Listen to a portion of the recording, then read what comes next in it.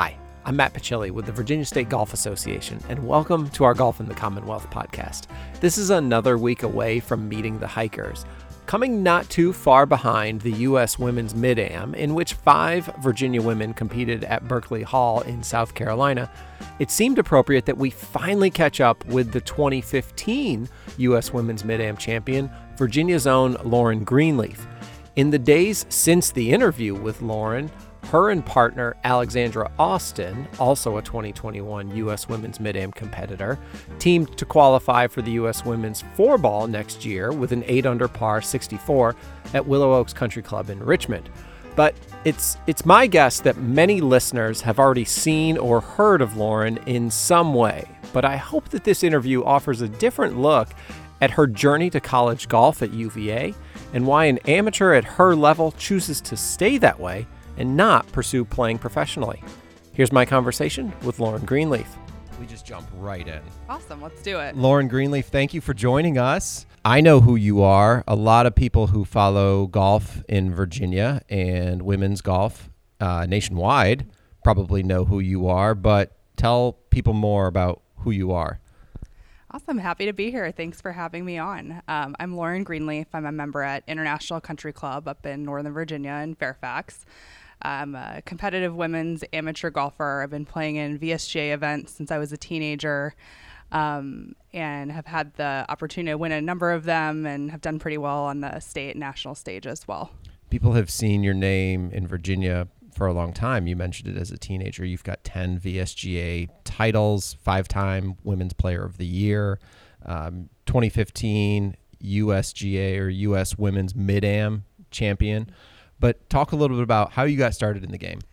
I got started in the game early. So I grew up at International Country Club. They had a great junior golf program. When I was younger, they had a Tuesday night clinic for 3-holers, 5-holers, and 9-holers. So I started that when I was 5 as a 3-holer. So went out and did a Tuesday night clinic where we learned how to play the game, and then we had a play day on Wednesday morning where we'd go out and play 3 holes. My dad's a very avid golfer too. I think he plays almost 200 rounds a year. So I did a lot of riding around in the cart with dad and teeing it up at the 150 marker as well. And what was it about that got you? It was through that got you hooked. Do you remember anything specific that was kind of like, this is the hook, I've got to keep coming back? There were probably 2 things. So one was just getting to hang out with dad, getting to drive the golf cart, even though I probably wasn't supposed to at that age. So riding around in the cart with dad was probably my number 1. And then my number 2 was, as a young kid and early teen, I was a competitive swimmer. So I swam competitively for 10 seasons, and I was always pretty athletic as a kid. So I hit it a lot farther than all the other kids. And I think that brought me joy and happiness and kept me in the game. So I know a bit of your college story by having listened to the Back of the Range podcast with Ben that you were on. That was like a year ago, right at kind of the onset of COVID. And so I know where we're going to go with this story, but I'm interested. I would love for you to tell sort of the story. But in your high school days, you're playing enough that you're thinking, I can go somewhere and I can play Division I college golf. Talk a little bit about the recruiting process or looking for colleges, what that was like. Yeah, absolutely. And I'll caveat that I'm 31, so I was probably going through this 15 years ago, and the junior game has grown tremendously since then. But when I was a junior golfer, there were still a lot of opportunities, but the AJGA was much smaller than it is today. So it was much more focused on invitational events that were more challenging to get into. And I would say that I was a little bit of a late bloomer in golf. I'm probably playing better now the last couple of years than I have at any point in my career, which is a little backwards for most. But when I was a kid, I played a ton of sports. I swam on the high school swim team. I played on the golf team. I played soccer, basketball, what have you.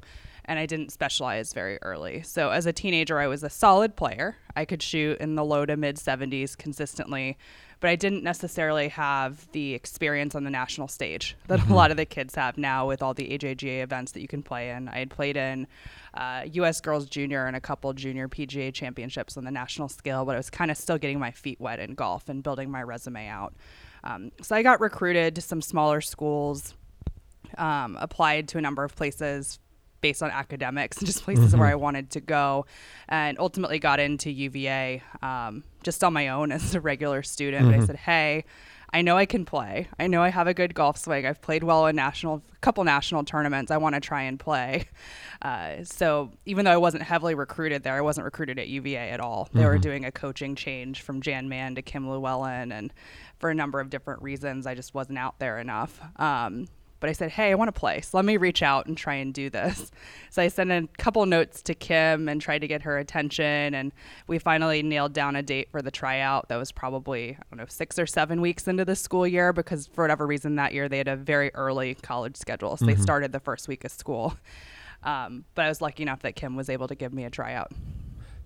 Can you tell the story? Because I heard it on Back of the Range, but of your practice leading up to that tryout. And how hard you were grinding to get to Birdwood, just getting there, and then when you were working.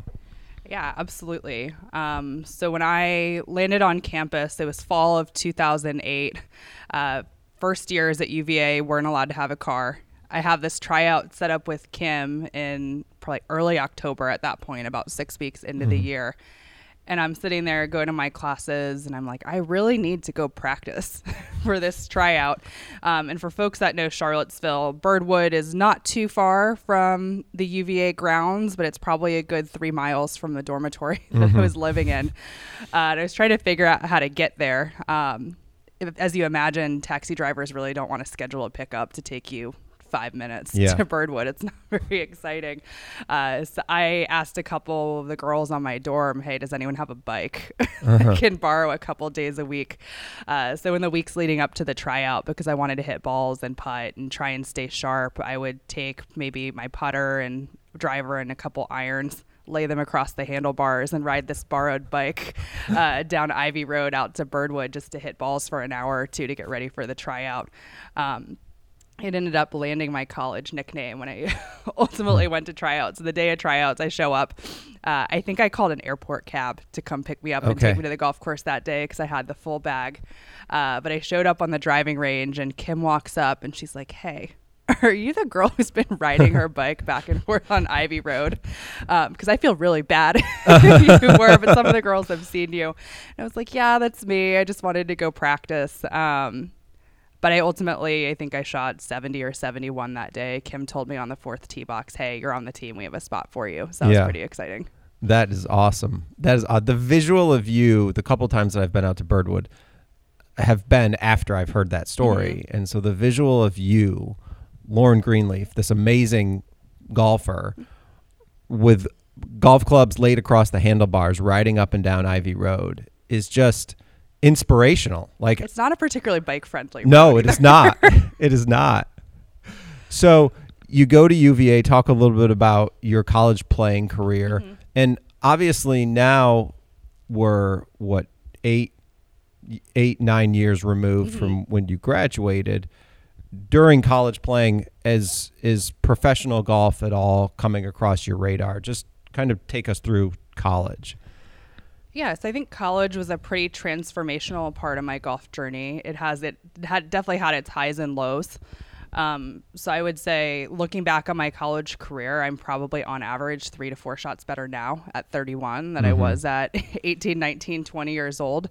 But it was an opportunity to work really hard. When I joined that team, I wasn't ready to be a starter, but I was around great golfers that could make me better at a great program with Kim Llewellyn and Brian Bailey, who are both wonderful people and great at developing golfers.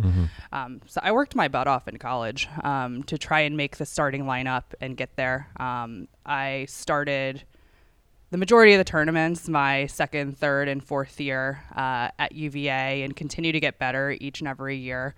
Had some good performances at the ACC championships and had the opportunity to play in a couple NCAA championships as well. It was stroke play in those days, so less exciting than it is with the new match play format, which I like a lot. But continue to get better. It was a big learning experience for me from the mental side. The school part of UVA always came quite naturally to me. The having to compete for your spot in the lineup every week was mentally tough. And reflecting back on it, I think I would have just tried to win tournaments instead of trying to make it into the lineup for the next week. Okay. Because I internally struggled a little bit with going to tournaments, knowing that I was playing the 3, 4, or 5 spot in the lineup, and I'm basically playing to try and earn a spot in the next event versus saying, let me play as well as I can to try and win this event because I can do it. Which I think when you're trying to balance school and golf and playing well in a tournament, all the factors that we all battle on the course every day, that's just too much in your mental space.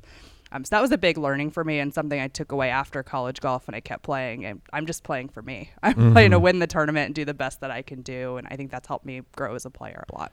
As you came out of college, I know you have a very successful professional career right now. What were those 6 months, 3 months leading up to graduation looking like? Are you thinking, I'm going to get a job and that's what I'm going to do, and I'm going to play sort of professional amateur golf for my life? Or are you considering playing professionally? When I reflected and sat down, I did a 3+1 at UVA. So I was a math and economics double major in 3 years. Then I did a master's of science and commerce in the McIntyre School at UVA. And they do a tremendous job of helping you think through career and job placement, prepping you for interviews. So I knew going into my 4th year that my game wasn't where it needed to be to try and play professionally. Plus I had a ton of different opportunities, and I had a full-time offer, I think, by September of my master's program with a full year to go to join the Boston Consulting Group in DC. So the last 3 to 6 months were pretty stress-free for me because I knew exactly where I was going. And my rationale at that point was, if I continue to improve in golf, it's always going to be there. Yeah. It's more challenging to start your career or start over later in life. So I said, hey, I had a great opportunity with the Boston Consulting Group. Let me go jump on that. If golf continues to get better, it's always there. So let me go start something solid. So I at least have a good foundation. So that was where my kind of thought process was. Talk a little bit about now at 31, you're a mid-am, the arrangement that you have with Boston Consulting, or, how you build your schedule for golf for the year. Yeah, I've been really lucky that the Boston Consulting Group has been extremely supportive of my golf the last 9 years.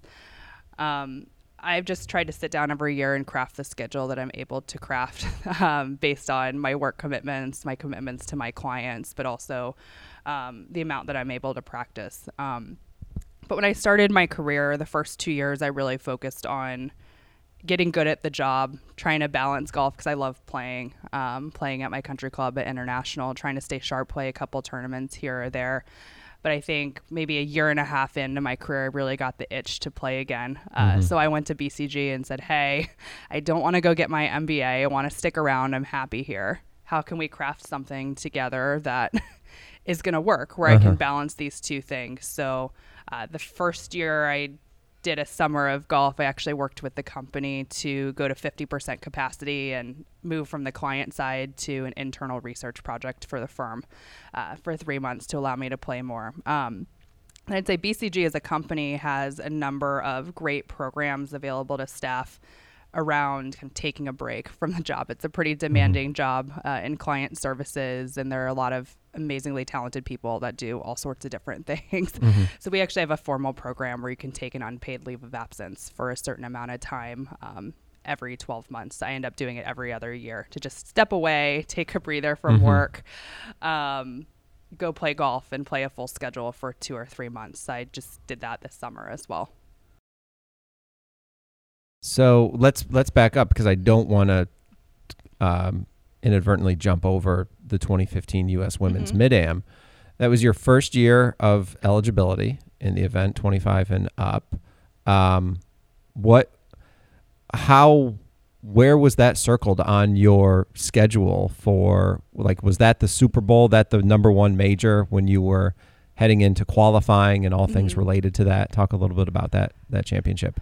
I had definitely been looking forward to it. So what a lot of post-collegiate golfers find is the 2 or 3 years post-college before you become a mid-am are kind of challenging ones to figure out what is your place in the game. Yeah. Because I would say people generally fall into a couple archetypes. You have the top players who go try and chase it professionally, which is great. You have folks who go focus heavily on your career. I think now golf is more accessible than it's ever been, but it's still challenging to balance the very beginning of your career, oftentimes moving to a new city, tackling a new job, and balancing other things you just want to do in your life, like have friends and be a real human being. Yeah. So people tend to stop playing or take a break just because they've been grinding hard on golf since junior golf days, especially now. And then there are some folks who continue to play at whatever level they choose to play at. But there's not a ton of events that are specifically tailored for, say, 22, 23-year-olds, because your main options are to go play the U.S. Amateur or go play the regional events, which I continue to play now, but quite frankly, it's a lot of high schoolers and college kids that you don't necessarily relate to as much at that point in your career, are practicing more than you are. So it's a little bit of a weird lost period in golf before you can join kind of the mid-am ranks. So I continued to play to stay sharp, and I liked playing events, but I definitely was excited to turn 25. I remember I was at the U.S. women's state team matches. We were in Cape Girardeau, Missouri. It was Abby Porterata and Alex Austin, who are both good friends of mine. We were out there. But I turned 25 the last day of that tournament, and I remember having a birthday party in the Renaissance Hotel at the St. Louis airport for my mid-am birthday. And that was a lot of fun because along the way I had met a lot of the different women from different states that were all at state teams. We had a little welcome to mid-am celebration in the hotel lobby. That's cool. So walk us through that championship. What were your qualifying rounds like? What number did you qualify? Do you remember going in? And then a couple of those matches. More specifically, the final matches. Right. So going into it, I was really confident. So I had taken time off to prep for the event. This was the first year where I had taken time off BCG, and I had gone to 50% capacity and played a ton that summer. And I was really looking forward to the event and wanted to go in and just do the best that I could do, but I had a good feeling that my game was solid and it was going to stack up well. The event was in Choudrent, Louisiana, which for folks who don't know, it is kind of north central Louisiana. It's about an hour and change from Shreveport, and it's a little bit west of Monroe. So quite a small town. Awesome golf course, Squire Creek Golf Club, was started by a local. I did host housing for the first time in that event, and it worked out wonderfully. I remember looking at hotels. The nearest hotel was 30 minutes away, and based on the date I'd qualified, it was hard to get a room. So I applied to host housing, and I stayed with a friend of mine in the same room in host housing, Connie Isler, who I had met playing golf in Maryland. She's wonderful. But we stayed in this awesome house on right behind the first green, and it was the daughter of the owner who had owned the house. I think she hosted 10 people. Wow. So it was a fun week, and I could walk to the golf club in Squire Creek. I remember playing it in the practice round. I was like, wow, this course is really tough. The greens are undulating. They are incredibly fast. If you miss the green, good luck getting up and down. So I was like, this is going to be a tough test. It was also a very interesting week weather-wise. In the 2 practice rounds and the 2 stroke play rounds, I think it was in the 50s and the wind was blowing. So I remember wearing rain jackets. In the finals, it was 90 degrees and humid. Oh, gosh. So we got all the different weather. But it was a good week. I just had a very calm feeling. I was relaxed. I never was down in any of my matches. I think in the 6 match play rounds, I lost the first hole of the quarterfinal match to Mercedes Huarte, who's a friend of mine now. And that was the only hole that I was down in all of match play. I know you asked me what place I qualified. I believe I qualified in the 2nd spot. I shot a couple over in stroke play, and that tells you how hard the golf course was. And then got the 2nd seed for match play. But no, it was a great event. The one thing that sticks out is how tired I was at the end. Even being up, it's just an exhausting week. Yeah. Well, match play, there's a lot of, there's an added level of decision making that's going on because you're wondering where they are, what you're trying to play through various scenarios of the shot that they might hit, how you're going to respond emotionally to that. And then is that putt good or is it not? That's not something you have to think through in stroke play qualifying. It's just a little added thing. So after you win that, does that change anything for your outlook for your future golf or anything like that? I think it gave me a lot of confidence. It opened up a ton of opportunities that I don't think I would have had otherwise. It helped me build a stronger relationship with the VSGA for sure, but also the USGA as a champion.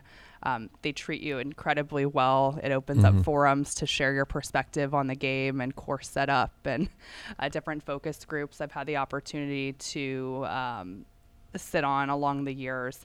I think it just also inspired me to set some long-term goals for my amateur golf career. I think at this point, I'm going to remain an amateur at 31 and continue chasing my career. But knowing that I could have success in the mid-am, I set my goals a little higher. You and I had the opportunity to talk at the beginning of COVID. We sort of recapped some of your 2019 season, which was very good, and had you in Curtis Cup consideration. Talk a little bit about what that journey was like. That was one of the kind of best learning experiences of my golf career, and it was an incredible opportunity. So I had a really strong end of 2018 and 2019 season. I was invited to attend the Curtis Cup practice session at Loblolly Country Club down in Hobe Sound, Florida, and that was in December of 2019, I believe. And what that practice session is the USGA invites 12 players that are prospective Curtis Cup members to come basically convene for a weekend and play all the different Curtis Cup formats. So foursomes, four ball, a lot of match play, a lot of partner stuff, just to see how the team is gelling together and just be together as people. So that was a wonderful opportunity. Sarah Ingram from Nashville, Tennessee was the captain, and Sarah is a good friend of mine. I've had the opportunity to get to know a lot over the last couple of years in the mid-am game. So I went down there in 2019, had a great practice session. It really opened my eyes to just the incredible people that are in golf. But second, it gave me confidence that in these formats, in match play, in just golf in general, I can compete with the top amateurs in the world, even with having a full-time job. So I think that gave me a lot of confidence. I did a lot of prep work ahead of that. I was traveling full-time for work at the time, so I would fly out Monday morning and fly back Thursday. Had a lot of late-night sessions at 1757 Golf Club with Roger Hatcher, my coach, where I'd come from Dulles at 6:30, and we'd get there at 7, and we worked till 9:30 on Thursday to get an extra day to get ready for Curtis Cup practice session. And then COVID hit, which was a little unfortunate. I had a lot of momentum at that point in my game. And then in the mid-am game, the Curtis Cup obviously got pushed a year, which added another year to the cycle. And a lot of the tournaments I would have typically played in either weren't available in 2020 or shifted in the schedule. So I wasn't able to play as much. So that was a little bit unfortunate, but it's definitely still a goal that I'm chasing. Yeah. Talk a little bit about the women's mid-am game right now. Obviously, we had 5 women from Virginia. I shouldn't say obvious, not obvious to everyone. We had 5 women from Virginia who qualified for the U.S. Women's Mid-Am this year, and it seems like there's some very good players who are playing at a very high level here in Virginia. What do we in the golf industry need to do you think, or what does golf need to do to even improve that, or to keep women involved with the game who, like you've said, graduate college and then maybe fade away, whether they start a family or they start a career or something. That cycle, that sort of menu of options is different for women than it is for men. How do we help women stay with the game? Yeah, so I think there are a couple of questions there. So my perspective on the mid-am women's game in general, it is a great community of people. Foundational, number one. I've met over the last 6 years since being a mid-am some of my best friends, some incredibly inspiring mentors as both people and golfers. I played a practice round at the mid-am with Ellen Port and Laura Tennant. Laura's just won her 3rd USGA Women's Senior Amateur in a row, and Ellen's won 7 USGA championships, and most notably this year won the St. Louis Metropolitan Men's Senior Amateur, which is pretty impressive. That's right, yeah. I've spent a ton of time with Megan Stassi, who's won 4 mid-amateurs, and Ina Kim Shad is a great friend. So I think the network of people I've met are pretty inspiring, both on and off the golf course. I think foundational, number one, the people are excellent. And the mid-am game is in good hands from a people perspective. I think it's getting stronger. I think we still have work to do. So I'd say fields are starting to get deeper.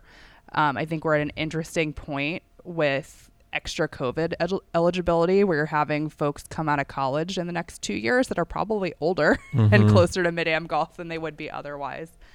Globally, I've met some mid-ams at tournaments. I think there's some grassroots things that we're trying to get in contact with people. I was at the Western Amateur this year and played a practice round with a woman from Pepperdine who was in her mid-30s, and she lives in Caracas, Venezuela, and was taking her child to summer camp in the U.S. and said, hey, I'm going to play the Western. And she didn't even know that she could sign up for the mid-am and be exempt. Oh, wow. She actually signed up and played and made the round of 16 and had a great time. So I think there's just people out there that we can still attract to the game that are still playing that necessarily don't know about the opportunities. But how do we continue to grow the game and catch more people and get them to play after college is a really tough question, and something that I've spent a ton of time thinking about.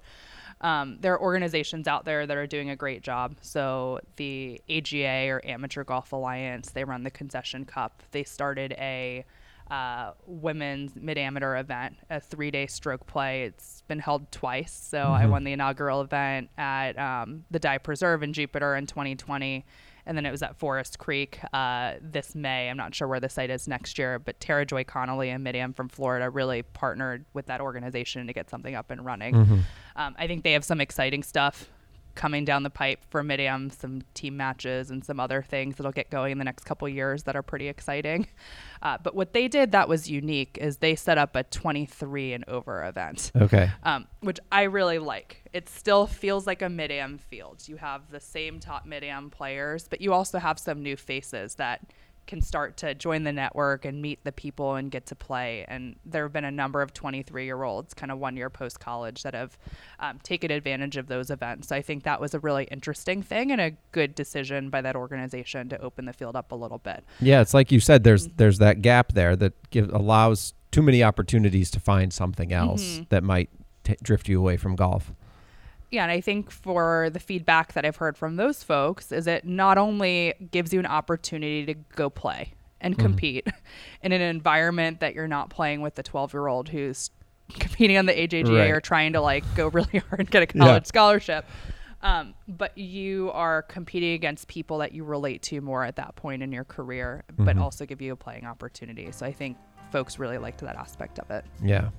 Well, Lauren, thank you so much for taking the time to talk with us and share a bit about your story and your journey in the game. It's been a real joy to watch you and to have you in Virginia the way that we do, representing the VSGA when you go out and abroad as much as you do. So thank you for all that you do for the VSGA, but for golf as well.